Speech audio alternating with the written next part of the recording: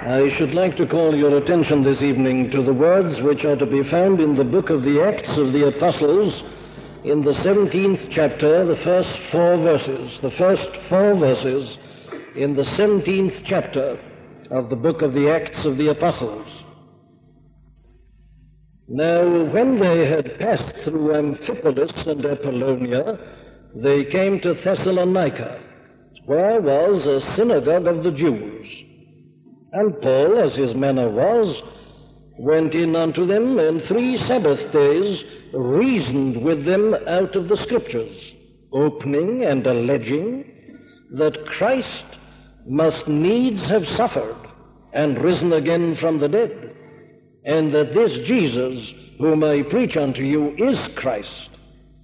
And some of them believed and consorted with Paul and Silas, and of the devout Greeks a great multitude, and of the chief women not a few. Now I want to call attention particularly tonight, as I did last Sunday night before, to the statements in the 2nd and 3rd verses, where we are told that Paul, as his manner was, went in unto them in the synagogue, and there 3 Sabbath days reasoned with them out of the Scriptures, opening and alleging that Christ must needs have suffered and risen again from the dead, and that this Jesus whom I preach unto you is Christ.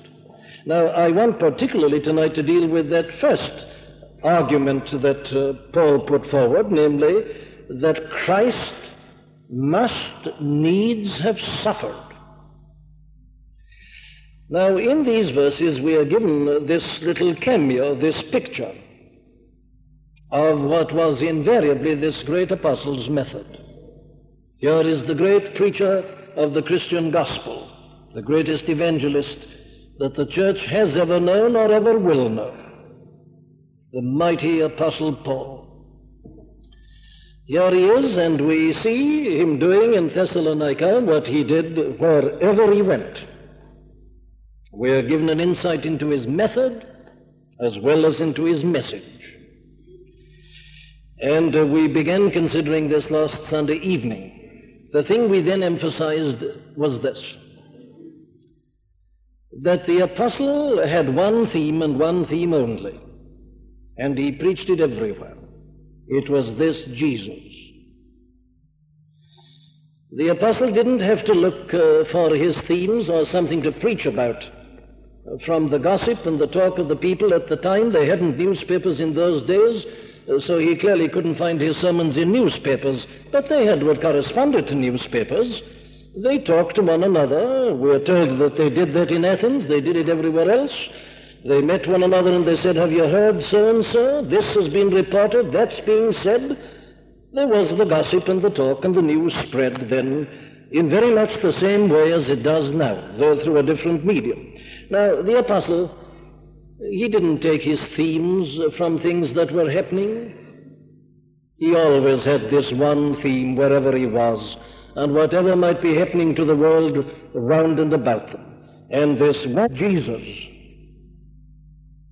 Jesus whom he alleged is the Christ of God. And we saw there that he preached and presented this one great theme of his in a very characteristic manner. He told them the facts about this Christ, but he didn't stop at that. His method essentially was one of reasoning. He reasoned with them out of the Scriptures. And he took the Scriptures, the Old Testament, and he opened it out, opening. He displayed them, he expounded them. He read them and he showed what they meant. He opened the Scriptures. And then, having done that, he made certain propositions. He propounded certain things. He alleged. That's what it means. And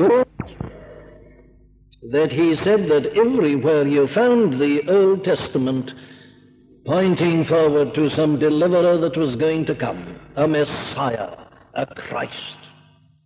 He took them through the Scriptures and he showed them that. And then he said, well, now then, that is what the prophecy says. Now I'm going to tell you about this Jesus. And he showed them how the events and facts in connection with the life of Jesus of Nazareth corresponded exactly and precisely, down even into details, with all that the Old Testament had been saying about this coming deliverer, this Messiah. So he said, "This Jesus which I preach unto you is the Christ." And that, as I pointed out, was the reason why he preached always on this theme. It was the momentous character of the message. And, of course, there is nothing that is in any way comparable to this. It's stupendous. And I indicated by way of illustration at the end that if that was true in the days of the apostle, it is equally true today.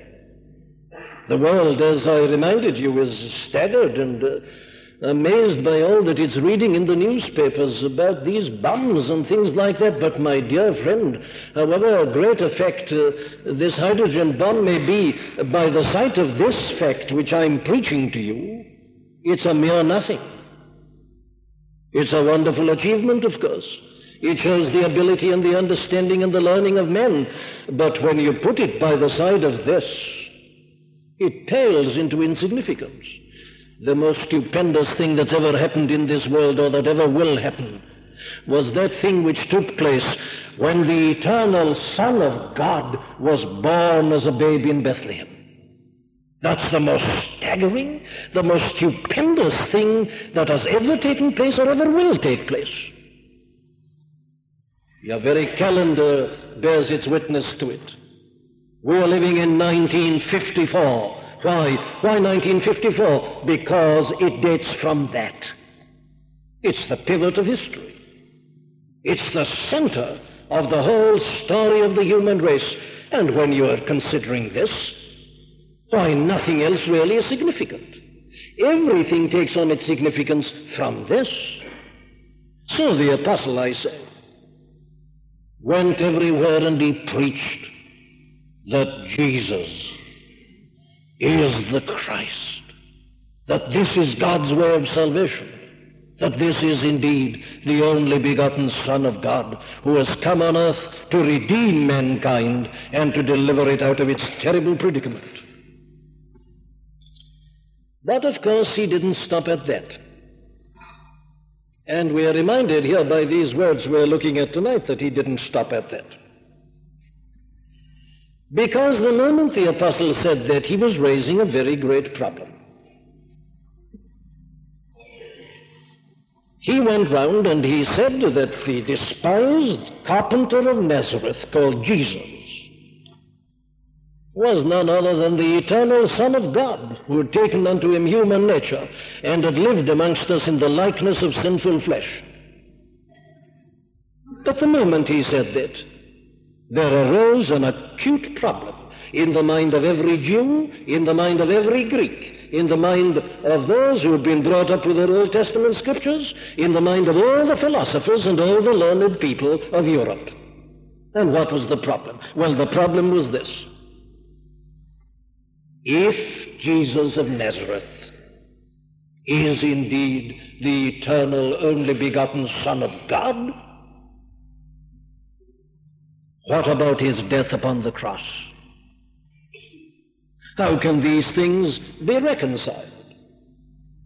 What's the use of saying on the one hand that that person is indeed eternal God, very God of very God, and yet to have to say and to have to admit that he was arrested by men and that he was condemned, and in apparent utter weakness was nailed to a cross and expired and died and was buried and his body placed in a grave? That's the question. And it was a question that was raised acutely, I say, wherever the apostle went and preached this message. We are told that this message of his was indeed a stumbling block to the Jews, and that to the Greeks it was unutterable folly. They said it's monstrous. And yet it was a part of the apostles' preaching, because it was an essential, vital element in the facts concerning this blessed person. And the apostle, being a truthful man like all the other apostles, had to give all the facts. And indeed he went further. He placed this in the very forefront of all his preaching. But I say at once, it constituted a terrible problem. People stumbled at it. Well, now, my friends, I'm calling your attention to it because people still stumble at it. The offense of the cross has not disappeared. It's as great tonight as it was in the first century. People put it like this, don't they? They say, yes, it's all right, we are prepared to listen about Jesus of Nazareth. We are prepared to hear everything you've got to say about his incomparable teaching. We are ready to grant you that the Sermon on the Mount is the greatest ethical manifesto that the world has ever known. We are prepared to agree with you that the world has never seen or known such a person. There was a majesty about him. There was something inexplicable about him. Though he'd been born in a humble manner and had been brought up in a humble home, and though he'd worked with his hands as a carpenter, he was obviously outstanding, and he could confound the doctors of the law and all the learned people, the greatest religious genius of all times. We'll grant you all that, and we'll like to hear about it. They may even go on to say, we'll grant you his miracles. We'll grant you that he did things, obviously, which men had never done before, and thereby attracted attention to himself, and asserted and authenticated his own authority and his own claim. They say that's all right. And as we look at him in that way, we can put him into the category that contains Plato and Socrates, and Buddha and Muhammad and the great religious teachers and geniuses of all the centuries. That's all right. But you Christian people, they say, you always will go on to talk about that cross and about that death of his and about his blood. I heard a very intelligent man saying this very thing last summer when I was on my holidays. I got involved in and was called into and invited into a discussion that was taking place between two very intelligent professional men, one a Christian and one not a Christian. And the very intelligent non-Christian man put it like this, quite bluntly. He didn't want to be offensive, he said, but he'd got to put it in this way.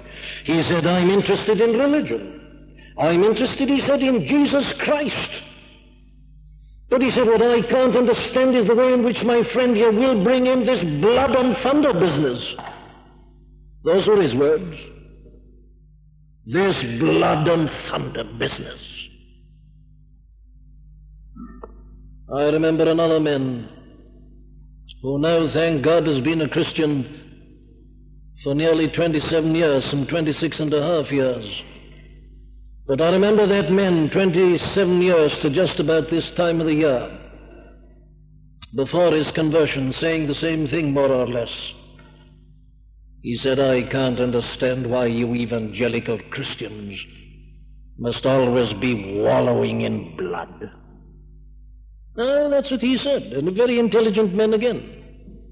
And I say that that is the kind of thing that's still being said. This cross, this death, this blood. Why this, they say. That's the problem. It was the problem then, and that's why the Apostle Paul deals with it.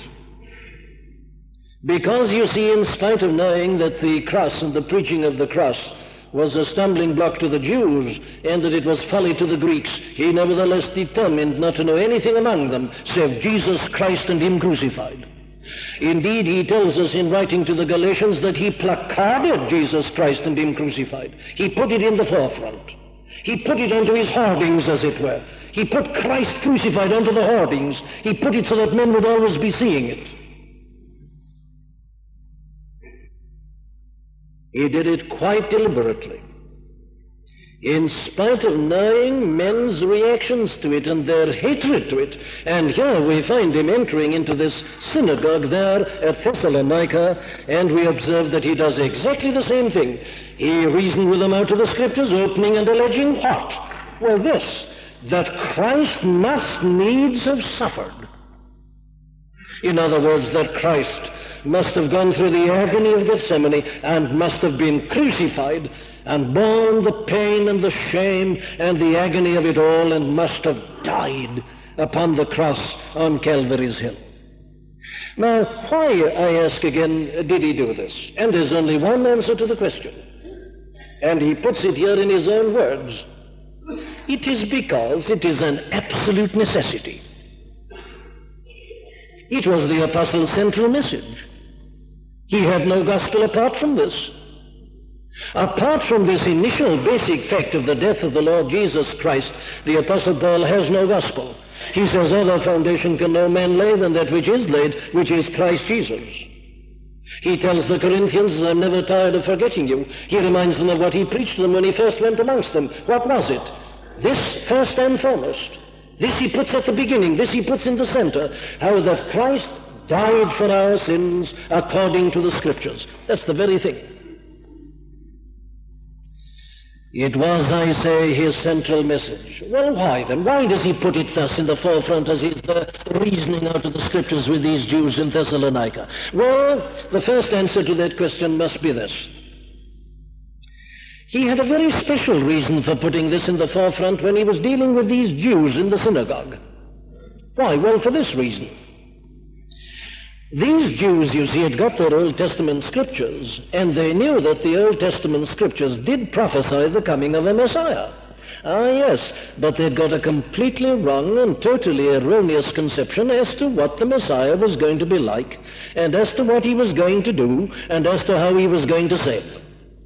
The idea that they'd got, we needn't stay with us, but the idea that they had in its essence was a political one. Mankind has always been political. That's because mankind always thinks in terms of this world only. It's not wrong to be political, but it is wrong to think of ultimate salvation in a political manner. And that's what these Jews were doing. Their idea of the Messiah was this, that he'd come as a great king, and that he'd announce himself, and that he'd be crowned in Jerusalem, and that he'd gather together a great army, and at this time in particular, that he'd lead this mighty victorious army against the Roman legions and drive them out of the country and conquer them, and perhaps having done that, proceed to world conquest. And he would reign over all, and the Jews would be the supreme nation in the world. That was their conception of the Messiah, a mighty power, a great potentate, a great political leader, a mighty warrior king, would re-establish the kingdom of David and conquer all and sundry, and his kingdom would stretch from one end of the world to the other. That was their conception. So that obviously the first thing the apostle has got to do is to disabuse them of that false idea. And the way he did that was just to take them through their own scriptures. He opened and alleged that the Christ must needs have suffered. He took them through these scriptures, and he showed them that their own scriptures bore eloquent testimony to this, that the Christ, when he came, was one who was going to suffer and to die, and that it was by suffering and dying he was going to save. He not only says this, he proves it out of the scriptures, opening and alleging that the Christ must needs have suffered. How did he do it? Well, there it is. It's all in the Old Testament. You've only got to read it, and you'll find that it's full of it. Our Lord himself, as I reminded you last Sunday night, did the self-same thing himself after he had been crucified and after his resurrection. He took those dumbfounded, crestfallen disciples of his who felt that everything had gone wrong and who said, oh, our wonderful hopes have suddenly been dashed to the ground because he's died in weakness. Oh, fools, he says, and slow of heart to believe what is stated in the Scriptures. And commencing with Moses and the Psalms, he takes them right through and through all the prophets, and he shows how all these things had prophesied precisely what happened to him. And that's what the apostle did in the synagogue of Thessalonica. I can hear him as he takes them through the book of Leviticus,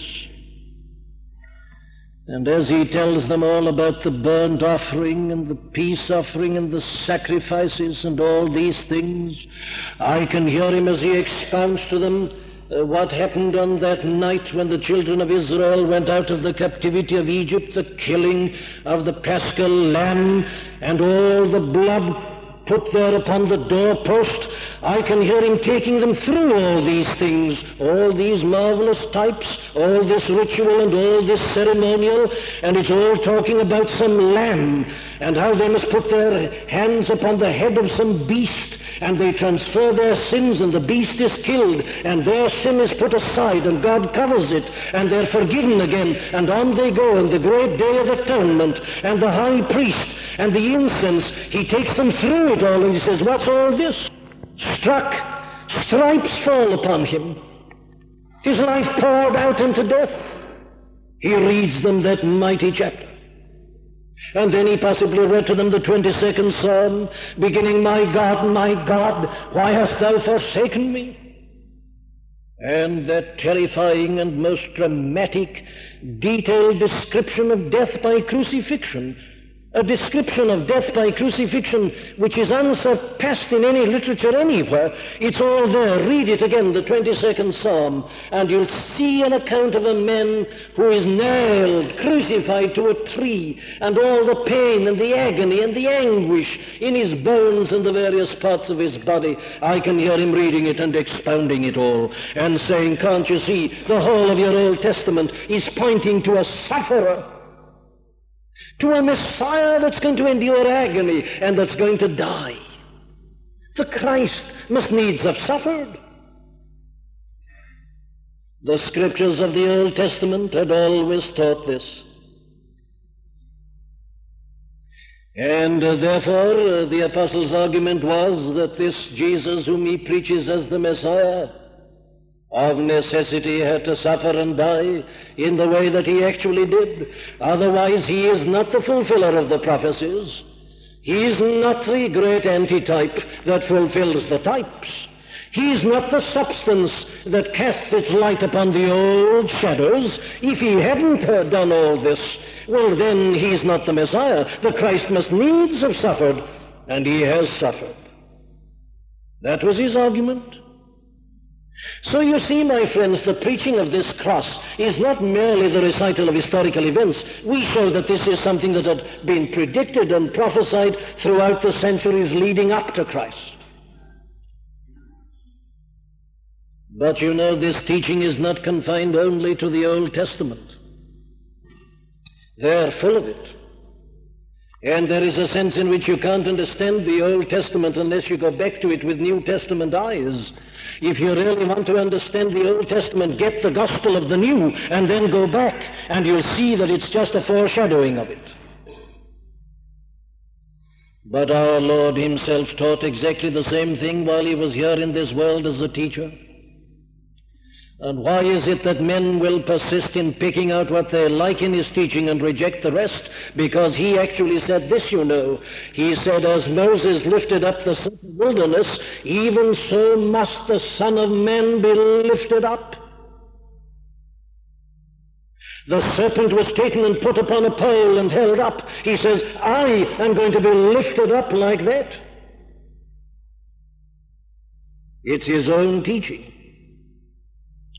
Or listen to him again when he said something like this. He said, except ye eat the flesh of the Son of Man and drink his blood, ye have no life in you. Do you remember when he said that and to whom he said it? He just worked the miracle of feeding the 5,000, and a great crowd of people were following him. They said, this is marvelous, this is wonderful. We've never heard anything like this before. This is great. We'll go after this man. This man can do anything he likes for us. And they crowded after him. And then he said, except ye eat the flesh of the Son of Man and drink his blood, you have no life in you. And they turned to one another and they said, this is a hard saying. Who can bear it? Who can take it? They said he was all right just now when he looked as if he was going to be the king. It was marvelous to hear his teaching. It was thrilling to see this marvelous miracle. But what do you mean by saying we've got to eat his flesh and drink his blood? We can't stand it. And you know what followed? We read that from that time many of his disciples went back and walk no more with him? The crowd that had rushed after him rushed back away from him. They hadn't understood his gospel, you see. They'd been drawn by something they didn't understand. When they came face to face with this cross, they were offended, and back home they went. Temporary believers. And then listen to him as he goes on. Aye, he said, if I be lifted up, if I be lifted up, will draw all men unto me. And then, do you see, knowing that there would be people perhaps in the 20th century who would say, oh yes, of course, what lifting up means is returning to heaven after he died. It's the influence of the risen Jesus. Lest somebody might say that this is added, this spake he, concerning the manner of the death which he should die. The lifting up means the lifting up on the cross. It means the crucifixion, the dying. If I be crucified, in other words, if I be nailed to the tree, when I am nailed to the tree, will draw all men of all nations unto me. Oh, but he'd always been saying it. He said, I am the good shepherd. We like that, don't we? Yes, but listen. I am the good shepherd. The good shepherd giveth his life for the sheep. I lay down my life, he says. Oh, read your gospel according to John and keep your eye on this phrase, the hour. The hour is come that the Son of Man be glorified. Father, what shall I say? Save me from this hour? Not at all. For this hour I came. What is this hour? The hour of his death. The cup, he says again, which the Father giveth me, shall I not drink it? What's the cup? It's still the same. It's this death, this cruel, agonizing death upon the cross. Oh, but we might have summed it all up in this great phrase, which is known to all of us. Listen, the Son of Man, he says, is not come to be ministered unto, but to minister, and to give his life a ransom for many. What's a ransom? A price paid that others might be set free. And he's come not as a great king to be ministered unto and to be attended upon. He's come to minister, to be a servant, and to give his life a ransom price for many. Oh, I've merely given you a selection of some of the things he said. The whole of the Old Testament says this is the way. He himself says it's the way. And then, do you see, he supports what he has taught by his actions. There's no more wonderful phrase in the Scripture than this. He set his face steadfastly to go to Jerusalem. His own followers said to him, Master, they said, don't go to Jerusalem. Because, they said, if you do, we can tell you what's going to happen. Herod the king is determined to take you and to kill you. Don't go, they said. They pleaded with him, they tried to persuade him not to go. And though he knew that what they said was right, he set his face steadfastly to go to Jerusalem. He went deliberately, knowing what was to happen. That says someone, why did he say all those things, and why did he do all that? Why did he feel he'd got to do it? And how was it that these Old Testament prophecies all indicate that that is going to take place? Where has this revelation come from? Why is there this revelation? Why must it be like this? Why must the Christ needs suffer?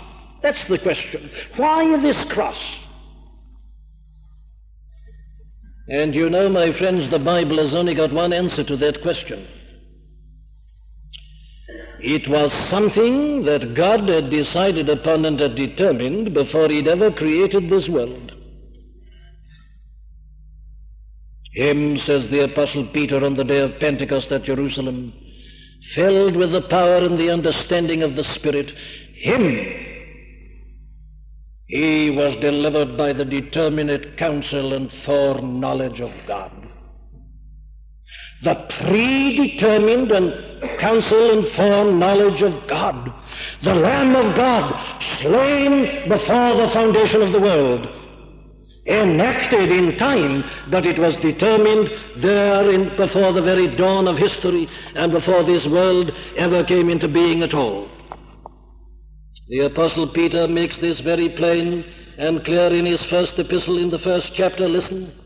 Forasmuch as ye know that ye were not redeemed with corruptible things, as silver and gold from your vain conversation received by tradition from your fathers, but with the precious blood of Christ, as of a lamb without blemish and without spot, who verily was foreordained before the foundation of the world, but was manifest in these last times for you, who by him do believe in God that raised him from the dead. And it's only as we grasp that we begin to understand our Old Testament. You see, it was God who gave the knowledge and the information to the prophets. They didn't guess it. It wasn't imagination. God inspired them. He gave them the revelation. He let them know that the Messiah was going to suffer. And of course, he could do that because he determined it before the world was ever made. Why did he give Moses these types and sacrifices? Why did he tell him to kill the paschal lamb and to put the blood upon the doorposts? Oh, he was simply telling them beforehand what the Christ was going to do. God knew it before time, and he gives these previews of it right away through the Old Testament. It is the predetermined knowledge and forecounsel of God. All right, says someone, I'll accept that, but now you leave me with this question. Why did God decide it was to happen in this way? You've proved conclusively, satisfactorily, that the Old Testament's full of it, that Christ says it must be, and it's all this revelation of God. But why? Why did God determine that it was to be like that? That's the question. And here, my friends, the answer is equally simple. It is the only way whereby any individual can be saved. I say that this is God's way of salvation through the crucifixion of his Son, because there is no other way whereby we can be saved. I can prove that to you, I think, very simply in this way. Do you remember what happened in the Garden of Gethsemane? You should visit Gethsemane tonight and during this coming week. Go to the Garden of Gethsemane, my friend, if you want to know the truth. And there you'll see this blessed Son of God taking 3 men with him, Peter and James and John, and he says to them, "Stay here and pray for me while I go on my own for a moment." And he went on, and they slept, they were tired. And what is he doing? Well, he's having this great struggle, and this is what he says: "Father, if it be possible, let this cup pass from me. Nevertheless, not my will, but thine be done." 3 times he prayed it. "Father, if it be possible, let this cup pass by me." What's he talking about? He's talking about this death that was coming on the cross. And what he prays is this: "Father," he says, Is there no other way whereby I can do this work? Must I die? Must it come to that? Must I go through that which will mean that I shall be separated from thee? Is there no other way?" And the answer was that there was no other way. Oh, my dear friend, there's no need to argue about this. This is obvious, is it not, for this reason? Is it conceivable that if there had been any other way, that God, our heavenly loving Father, would ever have allowed his Son to endure it all? I ask, is it possible that the eternal Father would ever have allowed the eternal, sinless, spotless Son to endure the agony of the nails and the suffering of his body and the abuse and the ignominy and the shame and all that was involved in it? Would he ever have allowed him to go through with it unless it was an utter, absolute necessity? For a moment came upon that cross, you remember, when the Son cried out saying, my God, why hast thou forsaken me?" Would that ever have been allowed if there was any other way which would have done the work? The question answers itself. The Christ must needs have suffered, because if the Christ had not suffered, we would all suffer to all eternity the consequences of sin. It was the only way. Why was it the only way? There's the answer. The problem of sin. What is the problem of sin? Go to the 3rd chapter of the Epistle to the Romans and the Apostle will give you the answer. Here it is. How can God at one and the same time remain just and justify those that believe in Jesus? You and I think that sin is a simple matter, and that all that God has got to do is to forgive and to wink at it, and in His great love to say, it's all right, I forgive you, as if nothing had happened. My dear friend, if you've argued like that, there's only one explanation of it, and that is you are so utterly ignorant of God's character and nature. God is eternally just and righteous and holy, and He can't deny Himself. And He has said that the wages of sin is death, and that the punishment of death and the punishment of sin is death and banishment out of His sight. Therefore, if we all receive the deserts of our sin, we should all die eternally and remain outside the life of God. That's the question. God in His love wants to forgive us, but how can He forgive us and remain just? He must do something about sin. I speak with reverence. And on the cross on Calvary's hill He's done it. For what He did there, do you see, was this, as we saw in that 53rd chapter of Isaiah's prophecy. He hath laid on Him the iniquity of us all. He has taken your sins and mine and put them on His Son. And He has punished them in His Son. That's what was happening on Calvary. It was the only way. It had to happen. It involved our Lord being separated from God and crying out the cry of dereliction. Why hast thou forsaken me? Why? Well, because of sin that has come between them. God hath made Him to be sin for us, who knew no sin, that we might be made the righteousness of God in Him. That's it. Who His own self bare our sins in His own body on the tree, that we, being dead to sin, should live unto righteousness, by whose stripes we are healed. That was the way. And that is why the Christ must needs have suffered. God must punish sin. His own holy nature insists upon it. He has said so. He's revealed it. He's proclaimed it in His law, and He never changes. He's the everlasting God, with whom is no variableness, neither shadow of turning. Sin must be punished. And on the cross on Calvary's hill, it was punishment. Surely He hath borne our griefs. He hath laid on Him the iniquity of us all. It's our ills, it's our sorrows that He's borne. None of His own, because He was sinless and perfect and without any guilt at all. It was ours.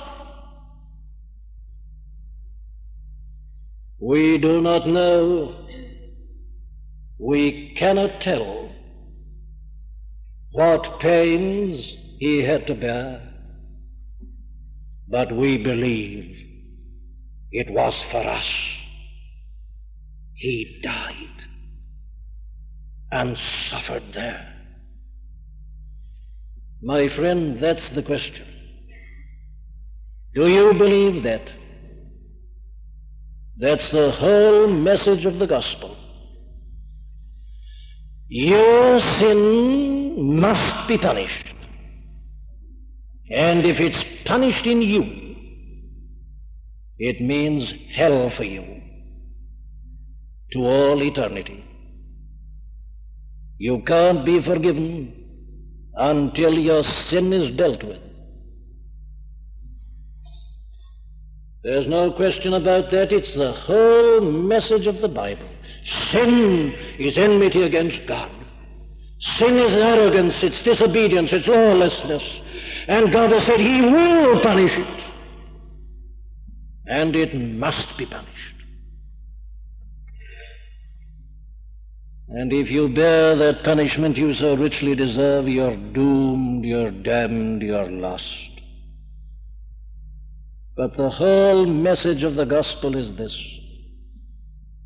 that this Jesus of Nazareth, the only begotten Son of God, God's appointed Messiah, Christ, deliverer, redeemer, came and took upon him your chastisement. He died that we might be forgiven. He died to make us good. There was no other good enough to pay the price of sin. That's why he needs must suffer. There was no other good enough to pay the price of sin. He only could and can and has unlocked the gate of heaven and let us in. My dear friend, that's the message that comes to you. In your sin, do you see, do you believe, do you know that the Son of God has so loved you that he has died for you? If you do, I can test you very simply. If you really believe that, if you really believe now and that you see and say that you know, that the only thing that can give you forgiveness of sins and reconciliation to God and open the gate of heaven for you is that the Son of God has died for your sins and borne your punishment. Well, if you believe that, it means that you won't waste a second. You'll go and thank him at once. If you haven't thanked him before, you'll thank him in this meeting now, and as I give you an opportunity in a quiet moment at the end. And you'll not only thank him, you'll say to him, love so amazing, so divine, demands my soul, my life, my all. You will say to him, I see now that I have been redeemed, I have been bought with a price. I am no longer mine own, I belong to thee. So you will give yourself to him willingly and readily and gladly. And henceforward, you will live only to his glory. You'll tell other people about him. You'll tell them what he's done. You'll boast in him and make your glory in him and in him alone. He will be the center of your life and the goal of your every endeavor. The Christ must needs have suffered. Oh, can you say this then with me? We do not know, we cannot tell what pains he had to bear. But can you now say this? But I believe it was for me. He died and suffered there. He did. Tell him so. Thank him for doing it. Show your gratitude by giving yourself to him and taking up your cross and following after him. Amen. We do hope that you've been helped by the preaching of Dr. Martyn Lloyd-Jones. All of the sermons contained within the MLJ Trust audio library are now available for free download. You may share the sermons or broadcast them. However, because of international copyright, please be advised that we are asking first that these sermons never be offered for sale by a third party. And second, that these sermons will not be edited in any way for length or to use as audio clips. You can find our contact information on our website at mljtrust.org. That's mljtrust.org.